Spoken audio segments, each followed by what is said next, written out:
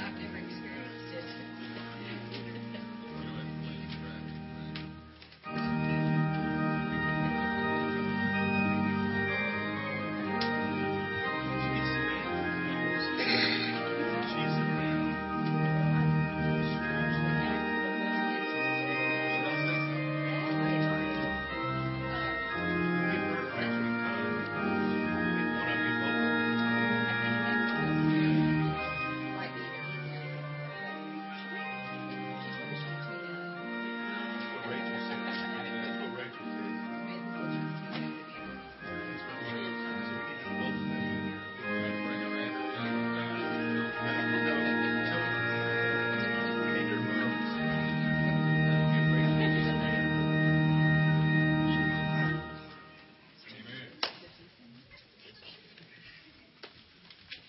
Good morning. Welcome to everyone. We're glad that you are here today and hope that God's going to bless you in a very special way as we worship God together. We welcome our guests especially. You're very important to us, and we're glad that you're here and hope you'll feel very much a part of our family as we worship the Lord. A few announcements that I have to call to your attention. First of all, let me remind everyone of the attendance sheets on each row. We would like to ask if you would to take that and to fill it out as completely as you feel comfortable, giving us your name and address and telephone number. And especially if you'd like to receive our email newsletter, please give us your email address and we'll put you on the list. It's a great way to keep up with opportunities for worship and service and fellowship here at Community Baptist Church. Speaking of that, there are several things that are coming up that I'd like to call to your attention today. First of all, on Saturday, this coming Saturday, it will be the last day of our upward season. I can hardly believe that. Seems like it was just yesterday that we were saying, upward's coming, upward's coming, upward's coming, but now it's almost over. Saturday will be the last day, so come on out for the last day and join the fun and share in this time. And then we'll be having our award ceremony for our upward program here at the church this time on Tuesday, November the 19th at 6 o'clock. And that's always a time of fun and fellowship. It's a time of inspiration. So we invite you to come and share in that as well on Tuesday, November the 19th. Also, next Saturday, we have all been invited to the home of Larry and Amy McDowell for a bonfire at 5 o'clock that afternoon, that evening, and that's always a great time of fun and fellowship. But I have to be wondering, a bonfire, really?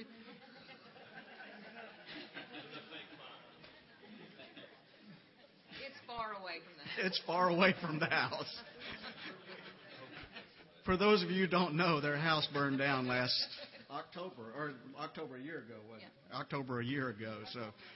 they had a big bonfire a little over a year ago. So.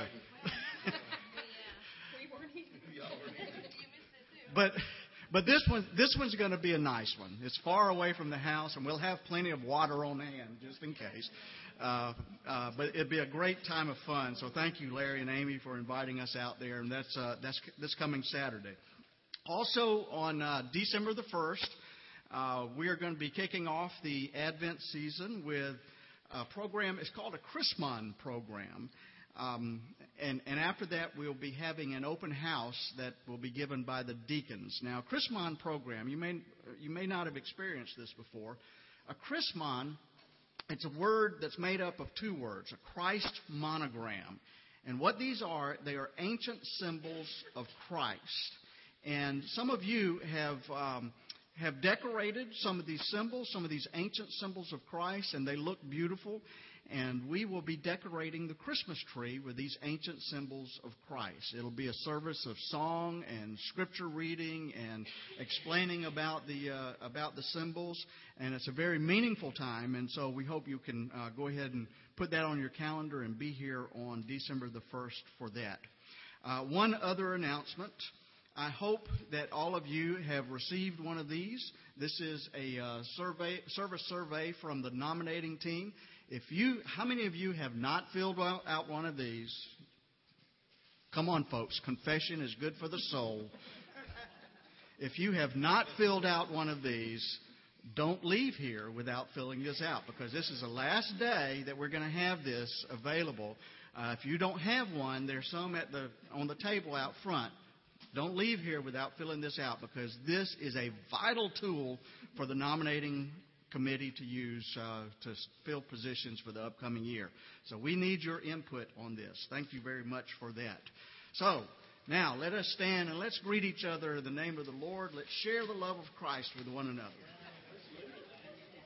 They just got back from vacation sometime late last night. I haven't even seen them, but Where they been?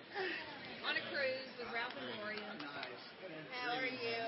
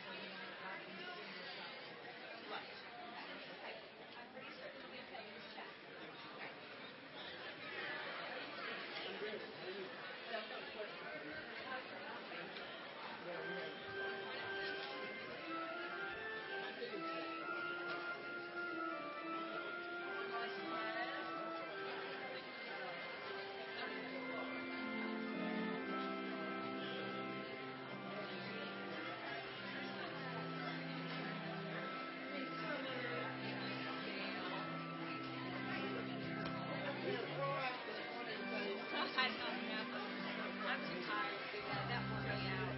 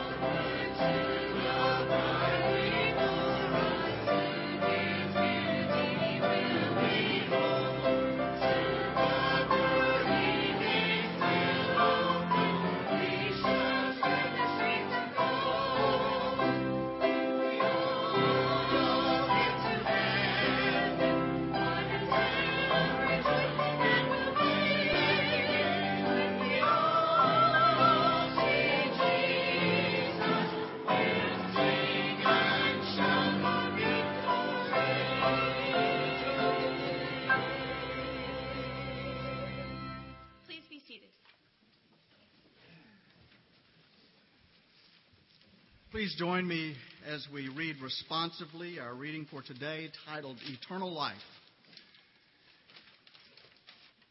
Now Christ has been raised from the dead and is the first fruits of those who have died.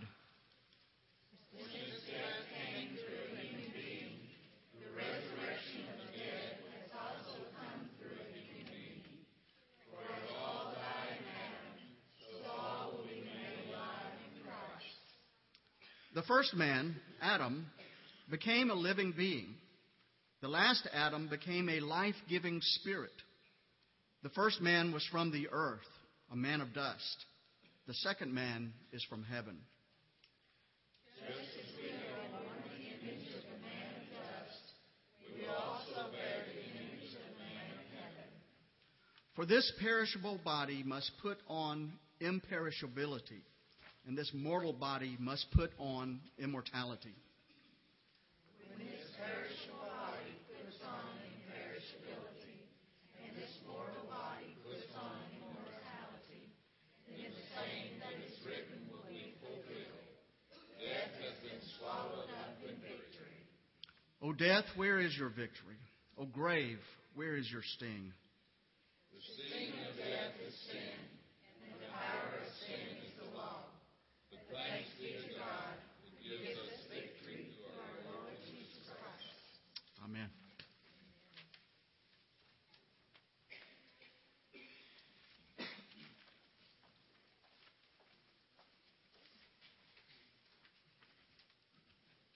Good morning.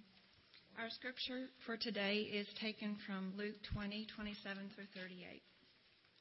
Some Sadducees, those who say there's no resurrection, came to him and asked him a question. Teacher, Moses wrote for us that if a man's brother dies, leaving a wife but no children, the man shall marry the widow and raise up children for his brother. Now there were 7 brothers. The first married and died childless. Then the second and the third married her. And so in the same way, all 7 died childless. Finally, the woman also died. In the resurrection, therefore, whose wife will the woman be? For the 7 had married her. Jesus said to them, those who belong to this age marry and are given in marriage. But those who are considered worthy of a place in that age and in the resurrection from the dead neither marry nor are given in marriage. Indeed, they cannot die anymore, because they are like angels and are children of God, being children of the resurrection. And the fact that the dead are raised, Moses himself showed in the story about the bush, where it speaks of the Lord as the God of Abraham, the God of Isaac, and the God of Jacob.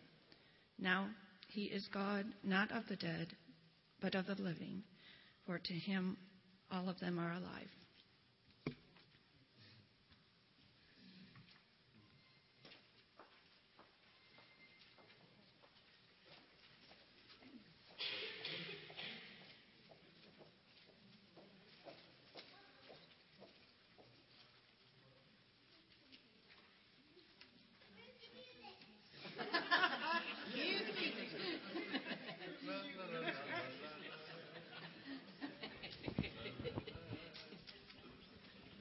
Hello? Hello?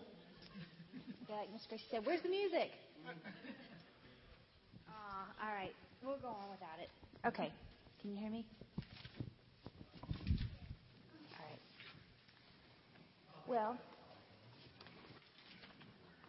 I am a part of a lot of different families. I have my immediate family with my mom, my dad, my brothers, and my sister. And then I have my in-laws. And then I also have my distant family, like my aunts, my uncles, my cousins, my great-aunts, my great-uncles, and all of them. And then I'm also part of a team, which is another family of my sports, which I coach a volleyball team and I coach a swim team. And then in high school, I was a part of a softball team and a volleyball team and a swim team. Then when I was about y'all's age, I was in Girl Scouts, so that was another family I was a part of. Then I have my church family that's out here that I'm a member of, and I'm even a member of my school family at USI, which is a college. Well, what kind of family are you guys in? Cricket, cricket, cricket. Mom and dad? Yes.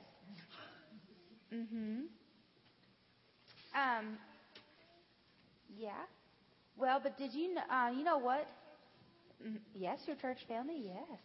Did you know that your school? Keep on, Gracie. Tell me more. Tell me more.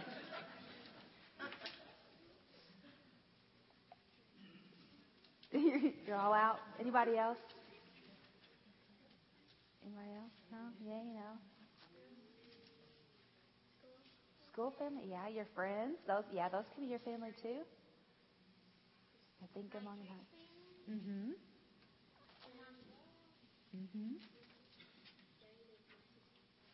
Yeah, your friends. Well, yes, God has created families. They all look different. Some have a mom and dad, like you guys said. Some have one parent. Some have grandparents. Some have guardians. Some have lots of brothers and sisters. Some have one brother. Some have one sister. Some have children who are born into the family. Some who have adopted into the family. But did you know what?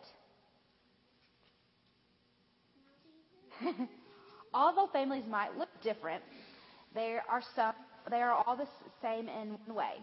God created families to love and to care for each other. So how great is the love of Father that has lavished us, and we should be called the children of God, is read in John 3:1-8. Okay, so what does that Bible verse mean? That we should be called the children of God. What's that mean? Do you guys know what that means? Yes. Oh, Gracie. Am I that boring? I'm sorry, Gracie. I know earlier in Sunday school you were like, I'm bored. Am I boring you again? Yeah, I'm sorry. Well, here, I've got a really fun activity, okay? So, since we are all God, that calls for a celebration. So, guys, we're going to have a really quick family reunion. So, since everybody, Gracie, look, hey, I've got an idea. All right, so, since we are all the family of God, and this is our family out here, we're going to have a really quick family reunion. What do you do when you go to a family reunion? You haven't seen your family in a long time. What do you do? Yes, you hug them. You go hug everybody. So, I want you to go out into the congregation, which is out there, and I want you to find somebody that's not in your normal family, like your mom, your dad, your brother, sister, and I want you to go and I want you to hug them. And you're allowed to hug more than one person too, okay? So, on the count of 3, I want you guys to get up really quickly and go hug somebody that's not in your family, because we're going to have a really big family reunion. And then say, I want you guys to hug somebody else too, okay? Once you hug them, say, I want you to hug somebody else. All right? Ready? Set. 1, 2, 3, go! Go, Gracie, go! Aww. Somebody that's not in your family. Yay! Yeah. All right, Gracie, come on. I bet I'll hug more people than you.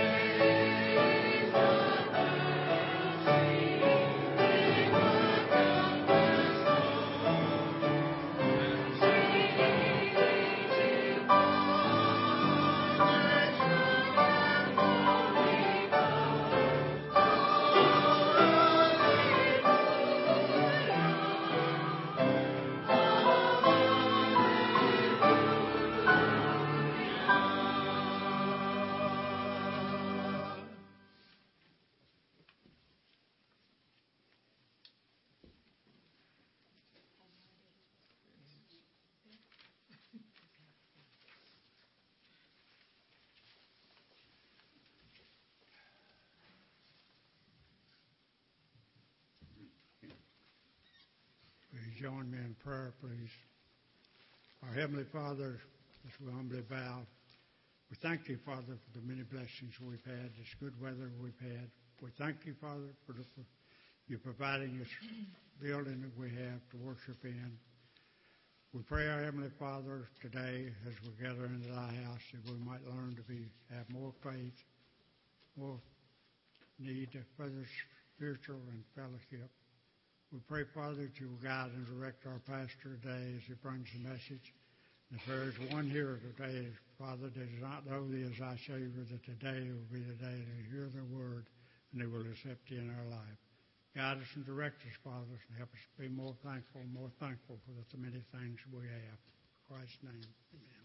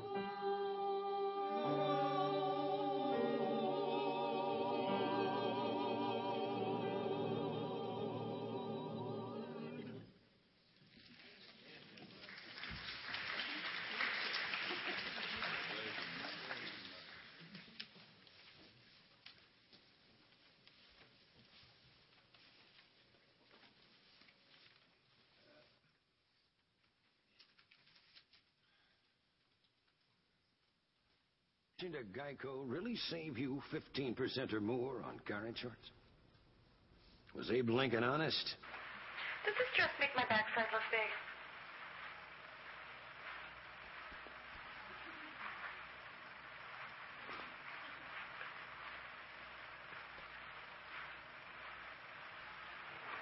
collapsible.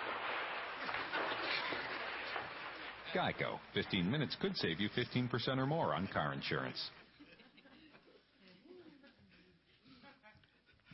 No, we have not begun taking advertising here at Community Baptist Church, though that might be a good idea for raising some funds. But poor Abe. I mean, poor Abe, too honest to be confronted by such a question from his wife. Does this make my backside look large? Can any of you men identify with that? Come on. Liars.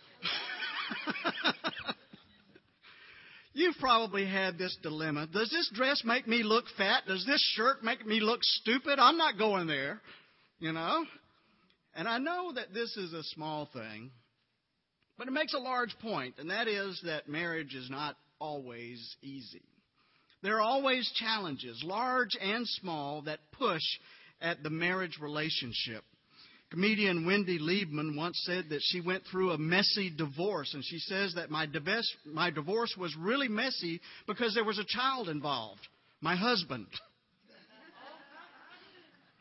Thought I might get an amen from some of you women today. During a bank robbery, the robber's mask fell off, and he put it back on, and he turned to a man and said, "Did you see my face?" And the man said, "Yes, I did." So the bank robber shot him. Then he turned to a woman and said, "How about you? Did you see my face?" And she said, "No, but my husband did."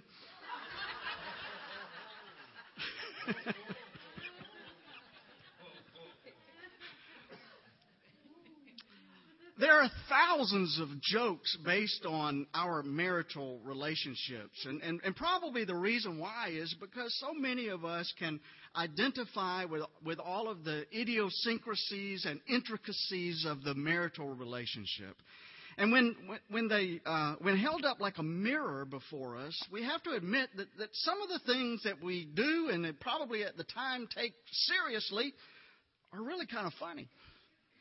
But marriage can be tough these days. Well, our lesson for today hinges on a very interesting question from some religious leaders brought to Jesus about marriage. It's a little unique, but that's what makes this so interesting. The question comes from a group of Sadducees, which were the religious conservatives of Jesus' day. And they only accepted what was written in the books of Moses, which were the first 5 books of the Bible. And their attitude was that if it's not in these first 5 books of the Bible, then it's not relevant to their faith.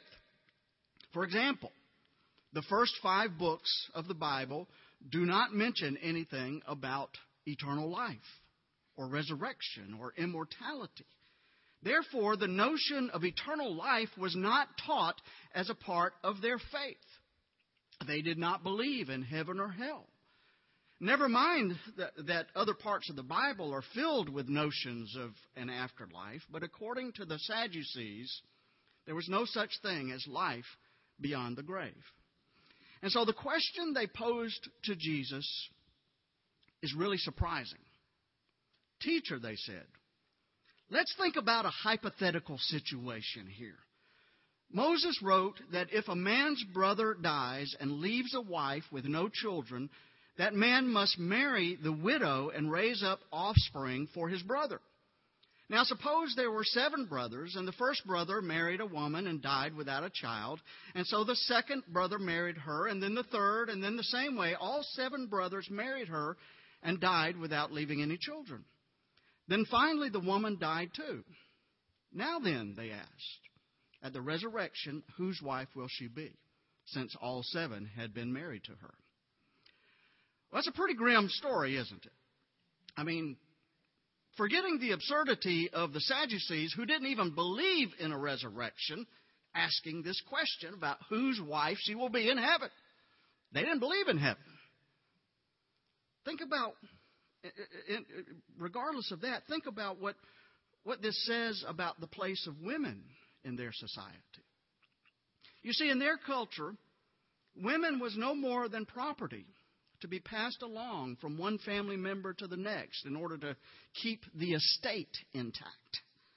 I mean, think about it. When one one man dies, if he didn't leave an heir, his eldest brother is to marry his widow. And this would continue the man's name and keep the property in the family. So in this scenario, the woman was passed along among 7 brothers like a house or a donkey or a plot of land. But she outlived them all. And then she dies. And so they ask, whose bride will she be in the resurrection? Well, of course, that's a trick question.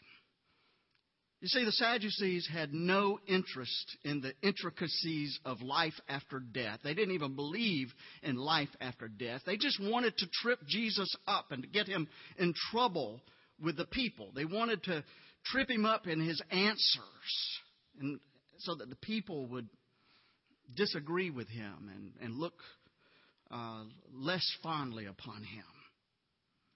But this wasn't the first time that someone had tried to trip Jesus up.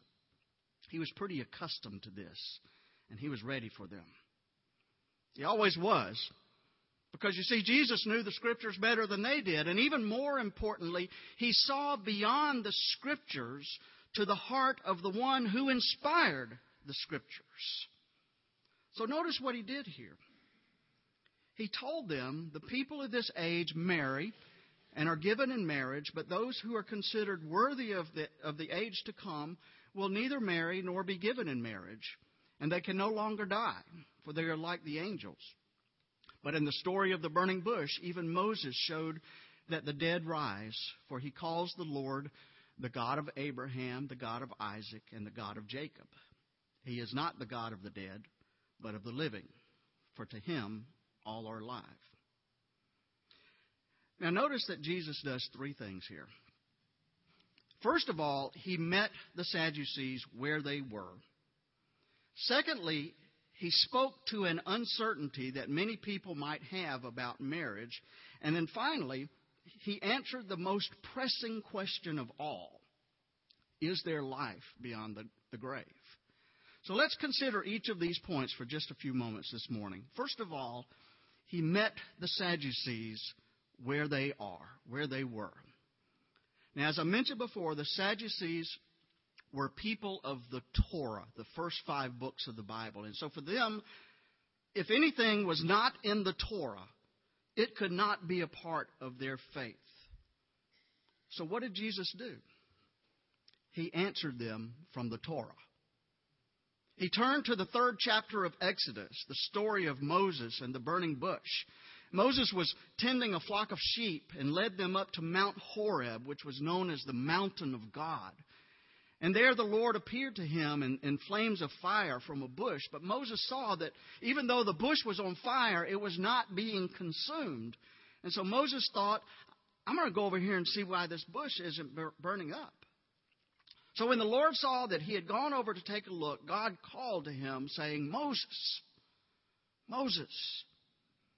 And Moses said, here I am. And God said, don't come any closer. Take your sandals off, for the place you are standing is holy ground. And then he said, I am the God of your fathers, the God of Abraham, the God of Isaac, and the God of Jacob. It's a wonderful story of faith, but notice what God does not say. God did not say, I was the God of Abraham, Isaac, and Jacob. Remember, when Moses wrote these words, these patriarchs had been dead for centuries. But God refers to them in the present tense.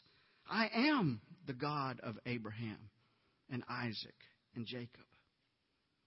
And this, says Jesus, is evidence right there in the Torah that life after death does exist. God said, I am the God of Abraham, Isaac, and Jacob. And so Jesus insists that God is not the God of the dead, but of the living. So Jesus answers the Sadducees in a way that they could understand. He answers from their perspective, using the words of the Torah. And that's what Jesus does for all of us. He always meets people where they are. And this is to say that none of us really has an excuse when it comes to matters of faith. If we're unsophisticated in our understandings, God will come to us in simple ways and with much patience. If we come from another faith, God will show us how the teachings of our old faith point the way to God. If we come from a background of abuse, God will wrap God's arms of love around us and gently bring us to a pure and wholesome relationship with the Lord. You see, Jesus always comes to us where we are if we will just open our hearts to Him. So that's the first thing that He did for the Sadducees. He came to them where they were. He spoke to them in ways that they could relate to. Secondly, Jesus answered an uncertainty that many people have about marriage. This poor woman outlived 7 husbands. I want you to think about that for a minute. You know, I'm a mystery fan, and I read a lot of mystery novels. And immediately when I hear something like this, I can't help but to think to myself, I wonder what kind of poison she was using. Just kidding, of course. But the Sadducees ask, whose wife will she be in the afterlife? Now, I doubt that many of us lie awake at night wondering about whether we will still be married in heaven or not. I mean, we're pretty sophisticated people, and we understand that marriage in this world, especially at this time in history when Jesus was confronted by these Sadducees, marriage was considered primarily a physical relationship. In fact, the breaking of the relationship, adultery, is strictly defined in physical terms. But heaven is not a physical place, is it? It's a spiritual place. And we don't know what our spiritual bodies will be like, but evidently, according to Jesus, they will not require us to live as husbands and wives. And we even say in our wedding vows, till death do us part. Now let's think about this for a minute. How does this play out practically in our lives here on earth? Well, there are a lot of people who have outlived their spouses.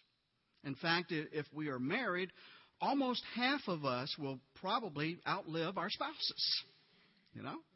And we don't want to be morbid about this, but death is simply a part of life. And almost half of all spouses will one day be left behind. And for most of us, that will be a day of terrible grief. But eventually the question may arise for some of us who are left behind, should I take on a new partner? Should I marry again? Would that be a betrayal of the great love that I had for my previous spouse?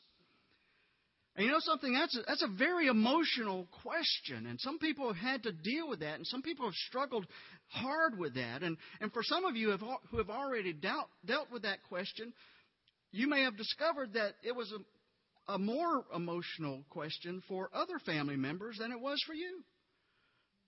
Sometimes children in particular can make their parents feel very guilty for all the wrong reasons. But the biblical answer to this question would be, by all means, remarry. If that is where your heart leads you, if that will make you happy, if that will help you to live a happy and fulfilled life, then by all means, remarry. You see, according to Jesus, marriage is only for this world. Your beloved spouse who is now with God lives in a very different kind of world, and that world knows no marriage. It only knows a pure and unrestricted love. So you don't need to feel guilty or a sense of betrayal if someone else feels that or feels that loneliness in your life. Remember those vows. Till death do us part. And that brings us to the last thing, to Jesus' most important teaching. You see, in this lesson, Jesus answered unequivocally the most pressing question of life. And here it is. Is there life beyond the grave? And the answer that he gave is this. Yes, there is definitely life beyond the grave. He not only gave us that answer with his lips, but he also gave us that answer with his life. The women who went to his tomb after his crucifixion reported to his disciples that he is alive. And he was. And he still is. Now, I know that for some of us this seems to be too good to be true. And a lot of people struggle with this concept of resurrection and life after death. I think it's probably something that most of us at least hope is true. But many of us have a hard time believing that it's true. That great preacher from yesteryear, Charles Haddon Spurgeon, once addressed our skepticism about things like this by pointing to one of the most common technologies of his time. And I know that his reference may seem dated, but the principle is still relevant. Here's what he said. He said, the electric telegraph would have been as hard to believe 1,000 years ago as the resurrection of the dead is now. He said, who in the days of pack horses would have believed in flashing a message from England to America? Everything, he said, is full of wonder until we are used to it. And resurrection owes the incredible portion of its marvel to the fact that we've never come across it in our observation. We've never experienced resurrection. After the resurrection, we shall regard it as a divine display of power, as familiar to us as creation is now. Now, Spurgeon's language is archaic here, I know, of course. And he spoke these words back in the mid-1800s. But his rationale is right on target. Of course, living more than 100 years ago, he wouldn't believe some of the marvels that we take for granted today, would he? He would have been blown away by our modern computers and space travel and satellites and TV and smartphones. These things were considered impossible in his day. And now they're realities, and they're commonplace to most of us. And I think the point here is that life requires an intellectual humility. You see, just because you haven't experienced the resurrection, it doesn't mean it's impossible. And the best advice that I can give to you is this. Wait and see. Wait and see. Now, of course, some of us have experienced a resurrection already in our spiritual lives. As that old gospel song says, you ask me how I know He lives. He lives within my heart. And you know, that's the best kind of evidence there is, isn't it? I spoke pretty much those exact same words to a dear friend of mine when he asked me how I knew that God is really real. And I said, I know it because I've experienced God in my own life. I know it because God lives in my life and makes a difference to me every day. So is there a resurrection? Yeah, there is. There's a resurrection of the Spirit that can come to you even today. And there is life after death as we are promised eternity in God's house forever. There's a story that I sometimes use at funeral services because it gives so much hope for the coming life. It's about the funeral of Winston Churchill, the former Prime Minister of England. It seems that before he died, he planned his own funeral service at St. Paul's Cathedral in London. And the service was beautiful. It was magnificent in every way, filled with beautiful Anglican liturgy and wonderful hymns. And then just as the benediction was pronounced, an unseen bugler hidden in one side of the cathedral dome began to play taps, the traditional melody signaling the end of the day or the death of a soldier. But then something remarkable happened. Because you see, as the mournful notes of taps was beginning to fade away, there was another bugler on the other side of the dome that began to play reveille. The traditional melody signaling the beginning of a new day. It's time to get up. It's time to get up. It's time to get up in the morning. This was Churchill's way of saying that even though his body was dead, he fully expected to get up on the other side in the day of resurrection. I too have that expectation, and I hope that you do too. It is Jesus' most important teaching, a teaching that he conveyed with his lips and his life. Life beyond the grave is a reality. Because he lives, we too shall live. Because after all, God is not the God of the dead, but of the living, even those who are living eternally with him. Amen. Let us sing together our closing hymn, Children of the Heavenly Father. And that is what we are. We are children of our Heavenly Father. And as such, as our Scripture tells us today, we will never die. We will be with him forever.